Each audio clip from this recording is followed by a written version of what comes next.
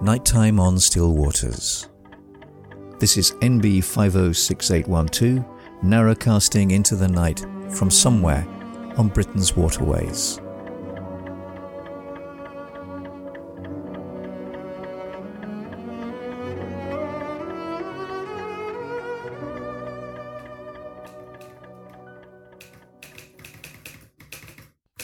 July 9th, Friday. The air is oppressive and sticky.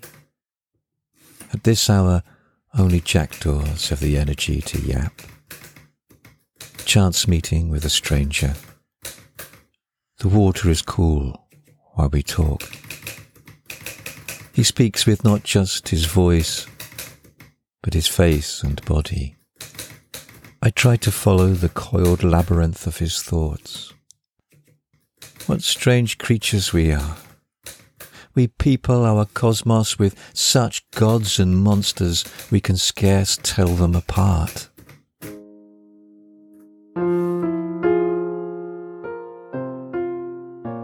A sliver of new moon has just dipped below the horizon, and a thin mist of gnats hang in the still night air. This is the narrowboat 506812, among the reeds and still waters, on a soft and balmy July night, talking to you wherever you are. I'm glad you're here. It's good to share nights like these. The colourful kaleidoscope of the seasons continues to slowly turn, and as the summer grows older, the greens of the leaves deepen. Small green lantern globes decorate the hedgerows that just a few months back snowed petals along the towpath, and soon they'll blush red and smoulder and blaze like autumn fire for harvest time. Hips, haws, elder and blackberry. This is the time for the noble thistle and teasel, and the russet rusting sorrels. The thick vegetation beneath the hedges is now laced with tunnels and pathways, and Penny pauses at each one to check who's come and who's gone. And the hedgerows and the skies are a little quieter now. The dawn chorus is not quite so vibrant. That first flush of spring's promise has dissipated. It'll return with the autumn.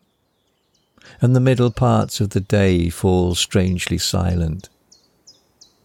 These are the long days for birds. Now with juveniles and new broods to hatch, birds too need their rest and cherish the siesta. And so, as the sun sweeps over its daily zenith, quietness falls, and the hum of insects and the lazy calls of dove and wood pigeon create a dreamy symphony of summer afternoons. The ducklings continue to grow. It's getting harder to track them now, which is only right. And it's only their stumpier wings that mark them out. But as the nights lengthen, so do their wings. And the swans continue to stay with us each day, and their signet is growing. Its neck is increasingly lengthening. Long preening sessions together leave messy drifts of swan feathers on the bank. Each day, they come to the duck hatch for food, and in the warm weather we leave it open, and often a cheeky head will suddenly thrust itself into the cabin as we pass, trying to grab our sleeve or arm. I love their insistence and cheeky bravado.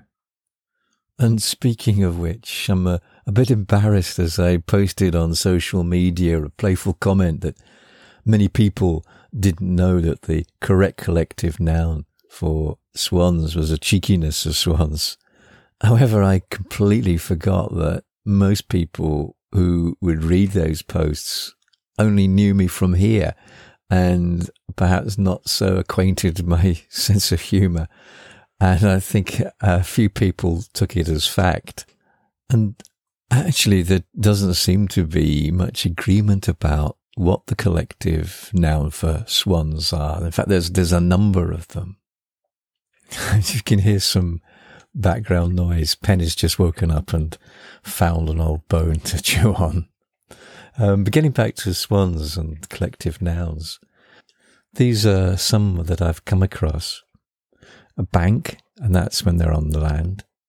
Gaggle, bevy, herd, Eyra, I think that's how you pronounce it, is spelt Eyrar. I've never come across that before. Gargle, whiteness. A glide, and that's when they're swimming. A wedge, and that's when they're flying in V formation.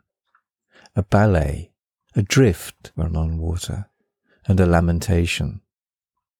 So probably a cheekiness of swans would fit in quite nicely there. And as a couple of you have said on Twitter and Facebook, actually a cheekiness of swans is quite apt, particularly in the light of our ones. And so if it is adopted, then, well, that's not so bad, is it? Eh? But anyway, next time I post a rather playful or cheeky comment, I'll make sure that I put plenty of emojis alongside it to indicate that I'm not being serious. Well, in other news, for the next 3 weeks, I'm going to be off air, so to speak, as Donna, Penny and I are going to be on our off-grid, off-broadband holiday break. We discovered these about 6 or perhaps even 7 years ago now, when we found a beautiful little shepherd's hut that is situated in its own piece of woodland on the side of the Preseli Hills in Wales. And alongside it is a little mountain stream that flows, which you can paddle in and bathe and play being an explorer with the dog. And the thing about it was that it had no internet or even mobile signal. We loved it and realized how important it was. It's not that we were ever, and particularly then, great users of mobiles and things, but just the fact of being able to say to people, look, we are going to be out of contact, gave us a sense of freedom and allowed us to just really switch off. And this year, more than ever, we just felt that need to get away and switch off. And so we are going to just turn right at the first junction and see where we end up. As we are implementing a no broadband, no mobile policy, there won't be any nighttime on still waters for the next 3 weeks. However, I am pre-recording a few little episodes which are obviously going to have to be different. I'm not going to be able to do the weather log or the journal entry and things like that. So what I've decided to do is just put together some readings from some of the really wonderful literature on canals and canal life that I find interesting, and I think that you might find interesting and you might enjoy. And so I've pre-recording them, and they will be uploaded hopefully every Sunday as normal. That's if I get the scheduling sorted out properly. And there won't be any social media posts to indicate that they're up. But if you listen to these podcasts through your podcast provider, then you should get notifications that way or see that they are up. So I'm not going to be around for the next 3 weeks, but there will be something on Nighttime on Still Waters. It's been great to hear from so many of you this past week, and I've been particularly enjoying the updates from our old friend Arlene Kettering-Weiser from Seattle, who is now California. And I hope it's not too hot there. I hear it's getting really, really warm over there. And all the incredible photographs that you've been taking, Arlene, and particularly of the raccoons. And I am a little bit obsessed by them. They look wonderful. But I think you're absolutely right. We've got enough problems here with things attacking the swans without introducing raccoons into the United Kingdom. And some beautiful mule deer, and I've not come across mule deer before, and Darlene was hoping that this year they would have some more offspring, but so far it doesn't seem to be happening. But she also says that she's not too surprised, as they had quite a few last year. Also, it's lovely to hear again from Carol Knight Ennis, and she was particularly taken with this idea of boats having gardens on them. And that was prompted by a photograph that I posted on social media of the herbs and salad leaves that Donna had harvested from our containers. And yes, lots of boats have plants and little gardens on them. If you just walk along the canal, you will find lots of wonderful boat gardens and containers perched, sometimes precariously, everywhere. And quite a few people use old pallets to make quite big container gardens on their roofs. And the only problem with that is that if they're up there for a long time, it can actually then end up damaging the roof. Or because so many boats are now installing solar panels on their roofs, there's not the room to be able to facilitate a large container up there. And I know of at least a couple of boats that run successful seed-selling businesses actually from their boats, sending them out in the spring. And so, although it may appear a bit surprising, there's quite a lot of association between boats and boaters and gardens.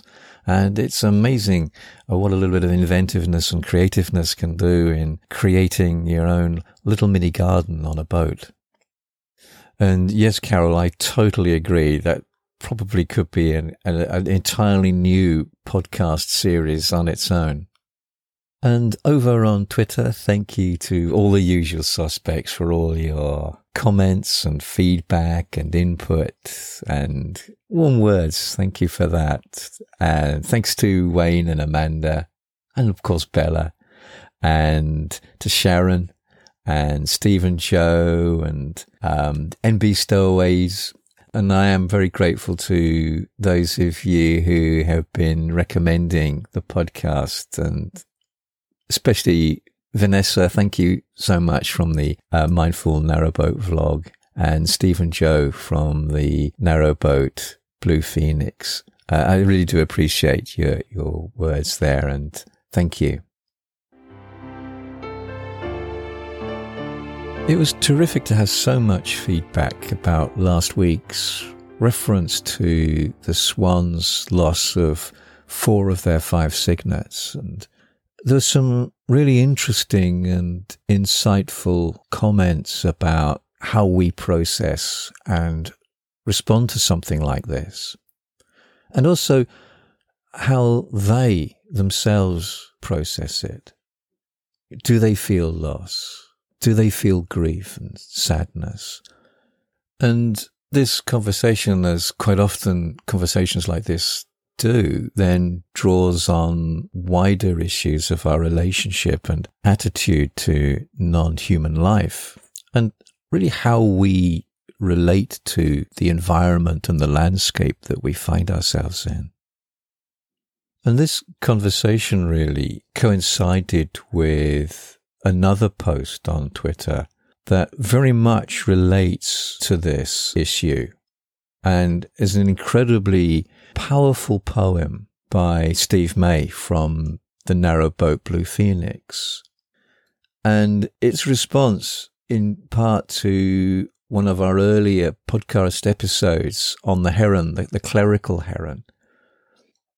And Steve augmented his poem with a beautiful and I found really haunting video that he took of a heron through the window of his boat as the rain streamed down on the outside of the glass. And that created a really evocative, dreamlike, and as I say, haunting image that seemed to reflect a lot of those thoughts that he expressed in that poem. That's essentially about boundaries between us and the natural world, whilst at the same time trying to find ways to break through that and to take away that rain-streaked glass and make contact. And in many ways, what Steve is expressing in that poem and video are thoughts which have been running through my mind for some time. And unfortunately, I can't show the video here, but I'll post a link to it in the program notes below.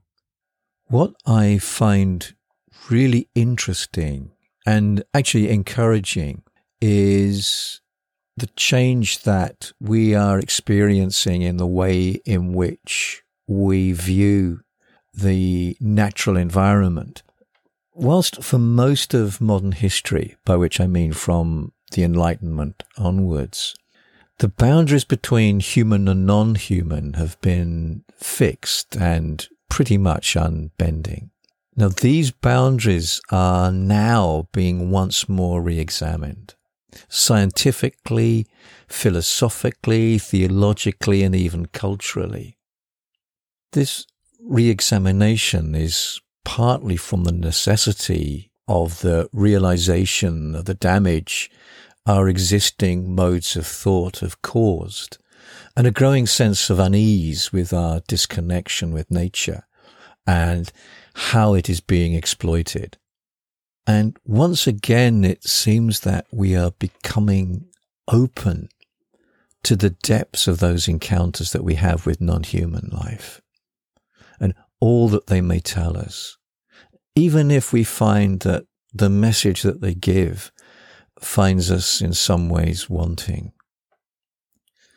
And this turn, quite often referred to as the animal turn, is more than just escapist sentimentality of peopling the field and woods with characters of Beatrix Potter and Wind in the Willows. It's something much deeper, much more honest than that.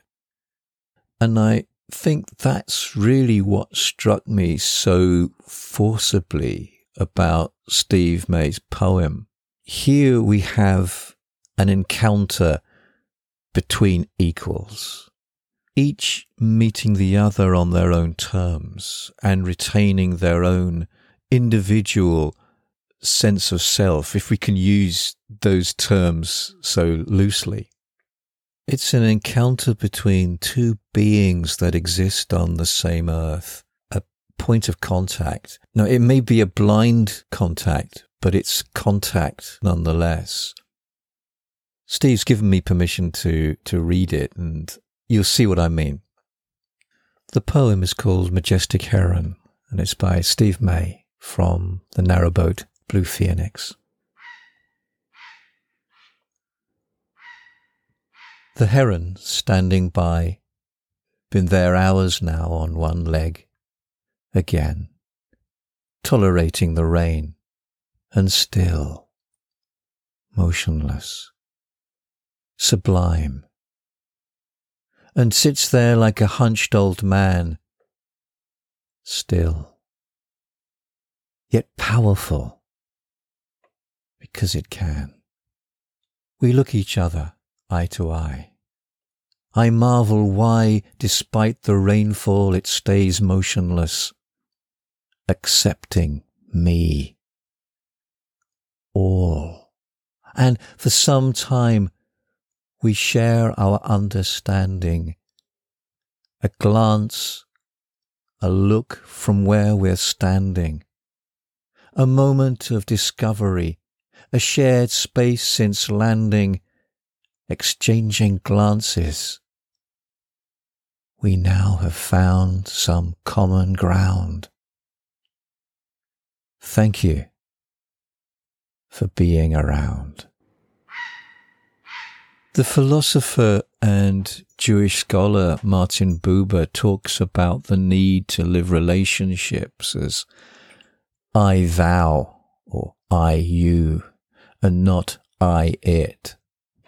The I-it relationship is based on viewing the other person in terms of their usefulness or not to us. Relationships are therefore constructed on the basis of their utility.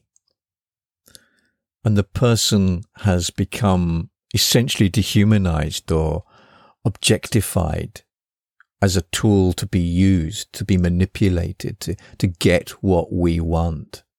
And this is quite often based on assumptions and labels that we don't see past to the human beyond. Conversely, the I-thou relationship or the I-you relationship looks beyond the person as an it and meets them, encounters them as a fully alive, complex, perhaps even contradictory bundle of yous. And we don't have to look far in our culture to see groups and individuals who are labeled, stigmatized, categorized, and we encounter them so easily in the I-it frame. And they, whoever they are like the cow, the pig, the heron. They are not the us. They are not the thou. And Buber's challenge was to demand that we begin again to see and encounter individuals and groups not as its, but as thous, so that the encounter will create a we, an us, rather than a resource to be exploited. While Buber's main focus for I-thou, I-it relationships is between humans, there's an increasing concentration now on how we should be relating to non-humans. And we can see that in Steve's poem. And Steve's poem, in a sense, is breaking through that I-it to create and establish an I-thou moment or an I-thou event with the heron. That this is a shared space, that this is a shared encounter that is in some way meaningful to him and to the heron. And because of that, it makes it precious. And because of it, that the heron is no longer an object, but is a being in its own right. And we see this in the animal turn and how we relate to the world around us. And yet also Steve's poem goes even deeper than that and hits the problem that we today are grappling with. Whilst it meets the heron as an equal, it cannot be an I-thou, because the heron is not and never will be an us. It's not human. And just as the swan tapping on the duck hatch can never be a we, because to view the heron in those terms is to essentially deheron it, to force a human soul or mind or understanding into its sleek and beaky frame. A truly authentic encounter and meaningful encounter for both parties needs to acknowledge that sense of difference. And here we run into the problems of language, but also the problems of anthropomorphism, of viewing non-humans in terms of specifically humans. The problem with anthropomorphism and anthropomorphic empathy, in other words, of trying to make contact with the human in the non-human, is that it still divorces the animal from its ecological universe. Now, it has lots of benefits because we begin to start to think about the non-human as a being in its own right, not just a thing to be used. And it's probably the where we quite often start in our encounters with animals and birds, of finding points of contact that we can relate to. We're doing it all the time with our pets, but with our pets, we are also become aware that even though they may express emotions and personalities, that even still they remain dog or cat. And that's what makes that relationship special. The downside of this type of understanding of non-humans is that it denies the uniqueness and individuality of that animal or that species.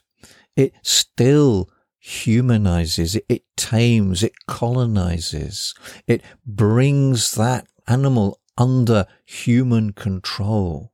It's still part of that dominion mindset that we have, this superiority, that in order to understand something, it has to be like us on our terms. And so therefore, it comes under the purview of the human. And this is where we get the mink's hunger becoming a moral offense. The way that magpies and jackdaws raid songbirds' nests for their eggs becomes an ethical outrage.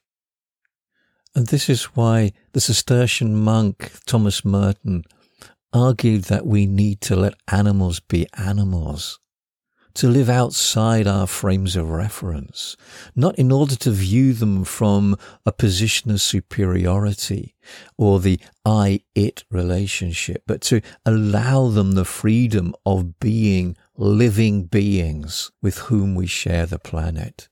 And similarly, zoologist and ethologist Frans de Waal, who researched so much on the emotions and cognition of animals, argues in his own way the same, that animals, we need to understand animals as animals. And so both monk and scientist acknowledge that gulf of our knowing that separates human from non-human. Jacques Derrida is possibly the first modern philosopher to really seriously explore this issue in a fascinating and seminal study that involved his cat. And there is a lot in Steve's poem that reminds me of Derrida and his encounter with a cat, and in particularly one very famous now encounter. Derrida describes how one day he is in his bathroom naked, and he suddenly becomes aware that his cat is watching him. And what then follows is an analysis and reflection of the thoughts that he has during this encounter. And what is it that makes him feel so uncomfortable about that unblinking stare, that makes him feel more naked than the nakedness of his not wearing of any clothes? That he is so aware that he's in the presence of a living, thinking being, but one that is so clearly and unnervingly in this encounter unhuman.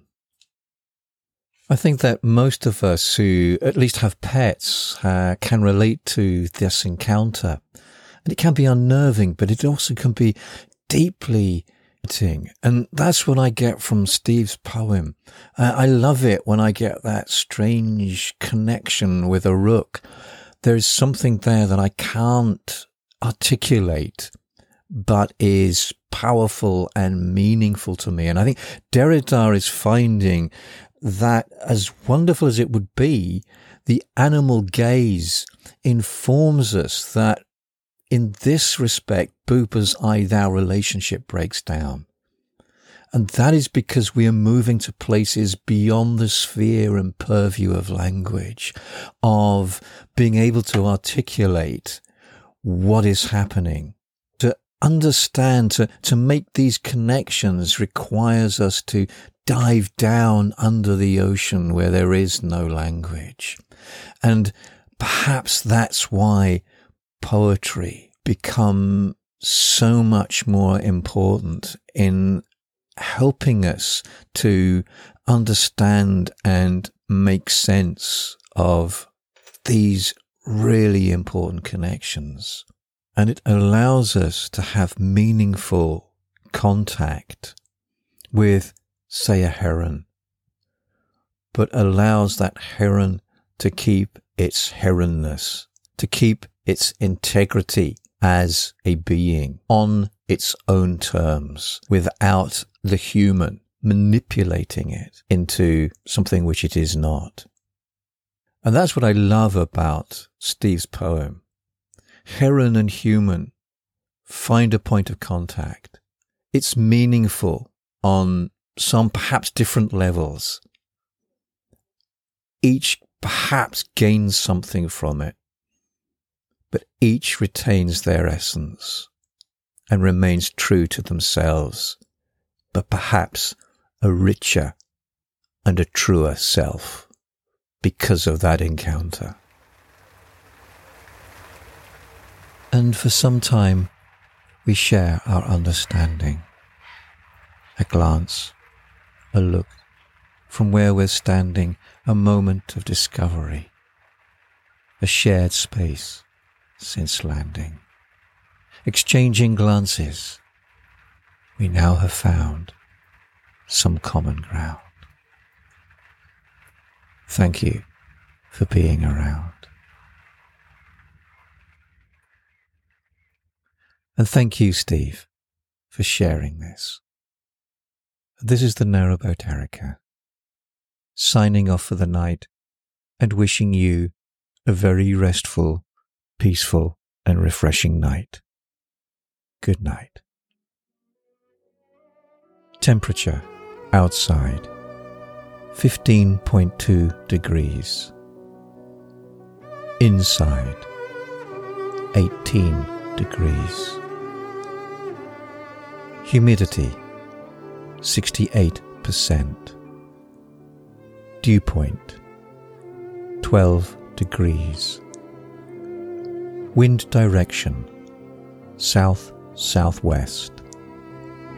Wind strength 4 miles per hour. Barometric pressure 1014.6 rising. Cloud cover 9%. Cloud ceiling none. Precipitation 0.51 millimeters. Moon phase 0.8%. Waxing crescent. Day length 16 hours 27 minutes. Sunset 21:25. Sky casting 4:59.